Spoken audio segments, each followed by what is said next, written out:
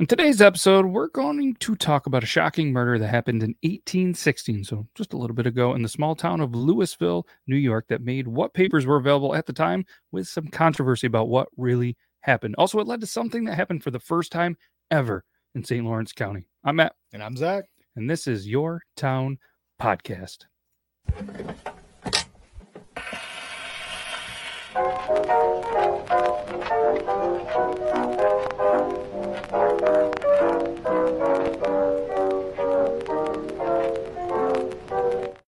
So as mentioned in the introduction, we're going to talk about a murder that happened in 1816 in Louisville, New York. It's spelled Louisville, but it's actually pronounced Louisville, and it's a small town in St. Lawrence County, which is in New York, which is obviously in the United States. Population is about 3,100, and about 13 years ago in the census that apparently never really gets updated. Town is reportedly named after French King Louis the 14th. 19th? What's 14? That's 14. Yeah, nailed it. You had me worried when you were like, shh. Yeah. Okay, nailed it. All right, I was practicing. And again, I obviously, as I'm saying, it's Louisville. You know what I mean? So I was right on the pronunciation. And the town of Louisville is in the northern border of the county and is west of the village of Messina. Not really a lot going on there since my favorite pizza place, probably in the North Country, Steve's Gas, is gone. It's a sad thing, man. We're not going to spend a lot of time on the local history there because of, Steve's Gas being gone. So rest in peace, Steve Gas Pizza. I'm just super glad that I'm not the only person who remembers the absolutely amazing pizza from Steve's Gas. So good. Rest in peace, Steve's Gas Pizza. As the kids would say, it was gas. It was. Let's get into this. Do it. Michael Scarborough, which sounds like maybe like a F1 Formula racing name, was born in Canada in 1785. He was one of the area's first settlers. They arrived after one of the most creative named wars of all time, the War of 1812. Michael Scarborough, like many others, served in the War of 1812. After the war, he built a life with his wife and daughters as farmers on the property of routes 37 and 56. The exact property was actually once home to a local business named Flynn's Broster until they burned it down in a controlled burn in 2006. So if anyone has any shirts, signs, business stuff, hit us up. That'd be pretty cool to throw in the studio, Flynn's Broster. I'd rep the brand. Yeah, let's rep it. So on the estate, there was once the, obviously, Scarborough on 56, right past the present-day Stewarts. Just like the controlled burn that took away the business in no time. Unfortunately, many lives were taken terribly and hopefully quickly in a very, very horrific murder. So let's tell you a little bit about Scarborough. He ran a pretty successful lumber business and often hired many people and kind of spent time traveling for business, stuff. I don't really know more than why he would travel, but being in 1816, not having a ton of options or trust for banks, he was known, like many other business owners, allegedly, I wasn't alive then, but they keep a decent amount of cash hidden in the house. One of Scarborough's employees, it's going to be a tough one, Jean-Baptiste Gertel. I think it's John, but yeah, pretty much. Yeah. Oh, okay. Jean-Baptiste Gertel, but he was known as Louis Conrad. We're gonna go with, I'm gonna reference Conrad a lot more. So same guy, different names. Lived nearby and obviously worked for Scarborough, and he knew about the cash. He oddly enough knew a lot about the layout of the inside of the house, and it was suspected but never convicted that he had help from his brother-in-law, Jean McHugh, who worked at the house and actually lived in the house. Like he did a lot of stay-in work for the family. Mm-hmm. Mm-hmm. Mm-hmm. And I think they might even could have or did have a nickname. What, that they're both John? Jean Squared? John Squared. That's a pretty good one. Yeah, I liked it. Scarborough set out on a business trip, as he did often several times. On February 21st, and the man with many names, Conrad, hid in the barn in the early morning to wait for his opportunity to rob the place. He then found his opportunity, reportedly entered the house with an unlocked door and went inside past where McHugh was in the house sleeping and into a room where Mrs. Scarborough and the two kids were asleep. Grabbed the money, and what exactly happened next is unclear, but what is certain, the wife, two children were brutally murdered. If it wasn't sick enough, it's alleged that before he left, he actually hung around the house eating sweets and food from their house in the scene of this brutal murder. So oddly enough, I've this is actually a pretty common trope, both in real life situations and in popular fiction. Mhm. This notion of making yourself at home amongst this horrible crime that you just committed is actually something that these homicidal maniacs, they've actually acted on bunches of times throughout history. In mainstream media, if you're a reader like myself, 1981 novel Red Dragon by Thomas Harris, part of the Hannibal Lecter series. And then later on in the 2002 film adaptation of the novel starring Sir Anthony Hopkins as Hannibal Lecter, along with Philip Seymour Hoffman and Edward Norton. Rest in peace. Philip Seymour Hoffman, a legendary Rochesterian here from New York. But yeah, this notion of, like in Red Dragon, the guy, the killer, he walks around the home, he props up his victims and in real life type situations, in bed watching TV. He made food. Like it's a thing that it's an odd thing that people in these situations. I don't want to say like he's at the dentist. I mean, but people in this, that's a thing that's been recorded. It's a uncomfortably common-ish.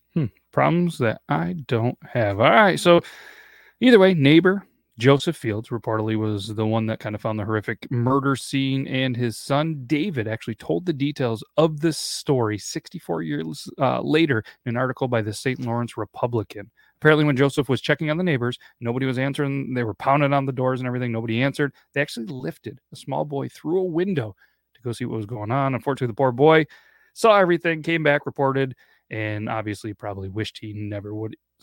Man, I couldn't imagine. Yeah, like on what planet was that the right play? Like, okay, all right, guys, listen, the Scarboroughs, no friggin' idea where they are. They're definitely not answering, but you know what'll fix this? A breaking and entering with a minor.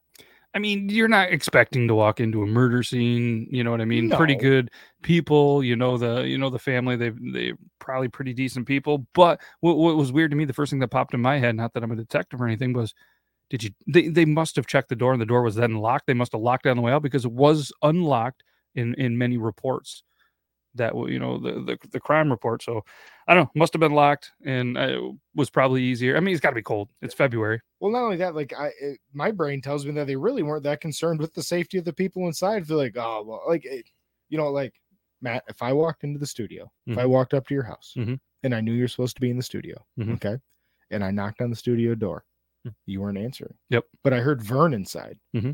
Vern's the dog. But they didn't hear anything. Yeah, but they didn't hear. But Vern's just yep, and you're not answering. I try to call you. You don't answer. They couldn't do that back then. Yeah, well, yeah, I know, but I'm going to call your name. Maybe look in the house. Hey, where's Matt? He's not here. Eventually, I would just try to kick the damn door in. Well, they're probably made of some pretty good stuff. I mean, I don't know. We weren't there, but either way. I don't know. Either way. Throwing a lad through the window, I just don't think that's the right play. Yeah, well, all right. Let's keep her moving because I agree. It's not the right play, but you've seen this in movies somehow. I mean, it's not like you're walking into a Home Alone house. Okay. It was worse. Conrad, the man with many names, after, Joseph and the kid found the scene, he was found 2 hours later in St. Regis, of all places. I'm not exactly sure how far St. Regis is from Louisville, but I have to imagine that's a decent thing in the 1800s. I don't know how they almost an hour now. You would have to think on horseback or something. That's a pretty. Either way, they found him, and apparently he didn't stop talking while he was talking to the police. And in custody, he talked, told every single detail, gory everything. The fact that he was severely drunk. There was a lot of very gruesome details that we are going to leave out, and it's not going to sell the story. And it's just gross because the wife was 24 years old.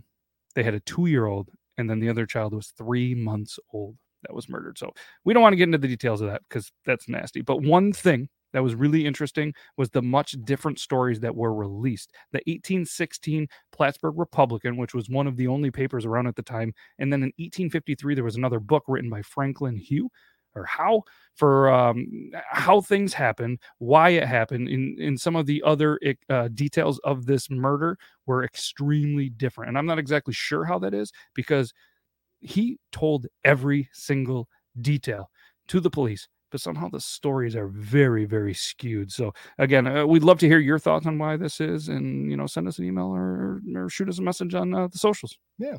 Side note on the Plattsburgh Republican, though, because as I've been doing research for this show, not this one in particular, just all the episodes that we've done so far, the Plattsburgh Republican has come up quite a bit. And like Matt said, it's often a place for disputed facts. Yeah. Or there are a lot of like hasty misreportings.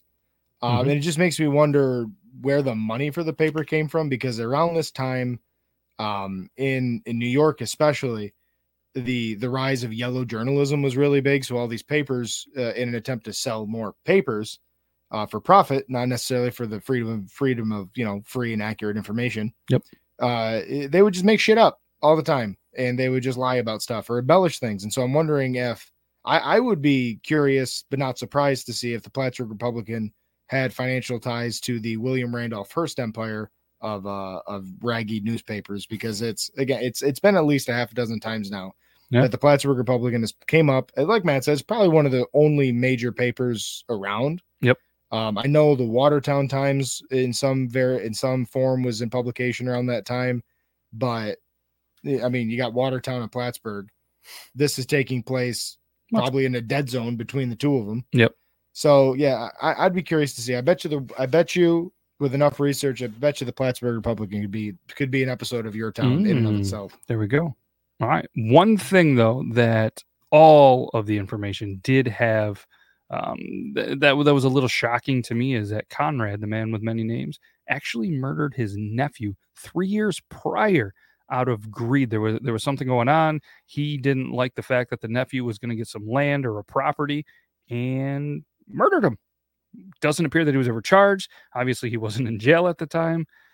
Pretty wild. And it didn't show up on the job interview with the Scarboroughs. So. Yeah, I mean, but of all the different details, from the Republican to the book that was written, there was some things that they did all agree on. They did agree that he was caught, arrested. He was tried at the county courthouse, which was actually located in Augsburg, New York at the time.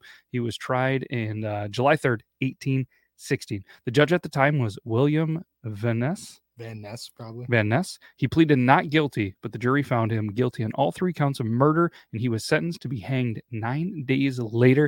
It would actually be the very first execution in St. Lawrence County history. First off, props to the fortitude that it takes to admit very profusely to crimes and then look at the judge like, nah, it wasn't me. Didn't do it. Secondly, super interesting, and again, could be a potential future episode of Your Town podcast. And I'm pretty sure if it wasn't St. Lawrence County, it was somewhere in the greater North Country, Quad County area that the first ever execution by electric chair happened. Ooh, if it wasn't in St. Lawrence County somewhere, I believe it was in Dannemora. All right, let's make a note of that. Yeah, make a note of that. We'll talk about it. Look at us go. St. Lawrence County just killing people. Just killing people early in the game. Yeah, killing it. So Sheriff Joseph York, much easier name to say, was given the assignment to cut the rope with his sword to perform the first execution in St. Lawrence County. Sometimes the first of anything doesn't really go as planned, and this was one of them. So he rolls up on horseback with his sword. He's just supposed to come up, just hit it, and it's just going to release him, and he's going to fall, break his neck, and he's going to die.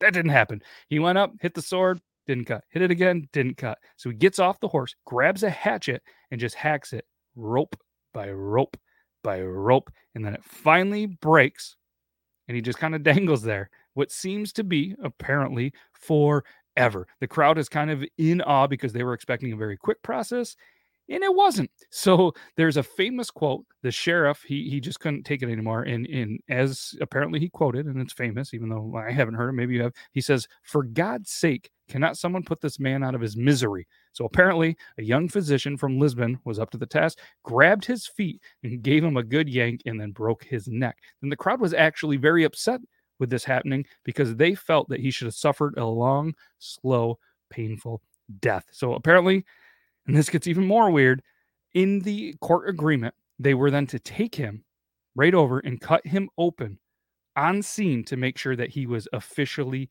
dead. But there's reports that they're not even sure he was officially dead, if he still had a pulse, whatever, but they cut him open right then, and he's dead. Yeah. Whether it was from the hanging or the cutting open, Wild. But that notion of helping them, Mhm. helping the condemned, that was actually a thing. I'm not sure if it was a thing outside of Europe, but I'm pretty sure back in the day in Europe, when these public executions were all of the rage, judges, executioners, that sort of things would take bribes from families of the condemned. So that way, if the condemned was taking a little too long to expire, the family could assist the hanging man in this exact way. So basically, all right, kids, let's go say goodbye to dad. Jump, Ooh. jump, yank, yank, snap, snap. Yikes. Not that great, but hey, it's a thing. Love you, dad. Yeah. I mean, you got this young physician. Now he's got to go back to work. The crowd's kind of mad at him. But I mean, I'm picturing this scene, what's supposed to be like very serious, the first execution. And in my brain, it's like some weird cartoon with like the Wile E. Coyote and the Roadrunner, where he's got this whole plan, and it just they must have had to remake this at some point. Just a terrible situation that happened. But the site of the hanging was actually a tree facing Washington and Elizabeth Street in Augsburg, New York. So for anybody that was wondering, maybe keeping track or has some bets or whatever, what kind of tree it was actually an oak tree that was in the official report released by the St. Lawrence Republican in 1871. I don't know why they reported it like 60 years later, but they did. And apparently the old stump of that tree did remain there until the expansion of Patterson Street, and the plow and scraper had thrown Washington Street into a well-rounded turnpike back in the day. And ironically, from what I'm being told, I've kind of been talking to some local people about this episode, very excited to kind of throw out there, is apparently that tree where he was hung, like pretty much presently now, apparently there's a bishop that lives either right there or right near there. Well, that's interesting. Yeah, it's a little bit interesting. And And I was just walking my dog down Washington Street today, so I very well could have walked past that tree. You could have. And also, apparently, from what I've been told, actually, the first courthouse that we did reference earlier was actually where the post office is. And there's like an up. Okay. There was like an up there. There was a post office. There was, I don't know if it was a funeral home. There was a couple of businesses in there where the current post office is in that building, and that's where the county courthouse was. I know there's a whole upstairs at the post office here that's got a bunch of cool shit in it that I don't think it's open to the public though. No, I know the upstairs is full of cool stuff. Probably from the old courthouse, because I guess that's where that'd be a cool thing. Maybe somebody can try to get us some. Probably not in a post office. We're probably not going to get a special. I think we work with somebody that could get us into the post office. Okay, let's do the thing. Yeah, let's figure it out. Allegedly, Allegedly. Okay, so the Scarborough farm, where the site of the brutal murder was, then became the Cassaw farm from 1860 to 1909. From then on, the property has been very commercialized, having many businesses, making it, very tough to kind of remember the horrible crime that occurred in 1816. So we do have a quote at the end of the episode, but sources, one of the main sources, and I want to give a shout out as well, is Murder in Mayhem in St. Lawrence County by Sherry L. Farnsworth.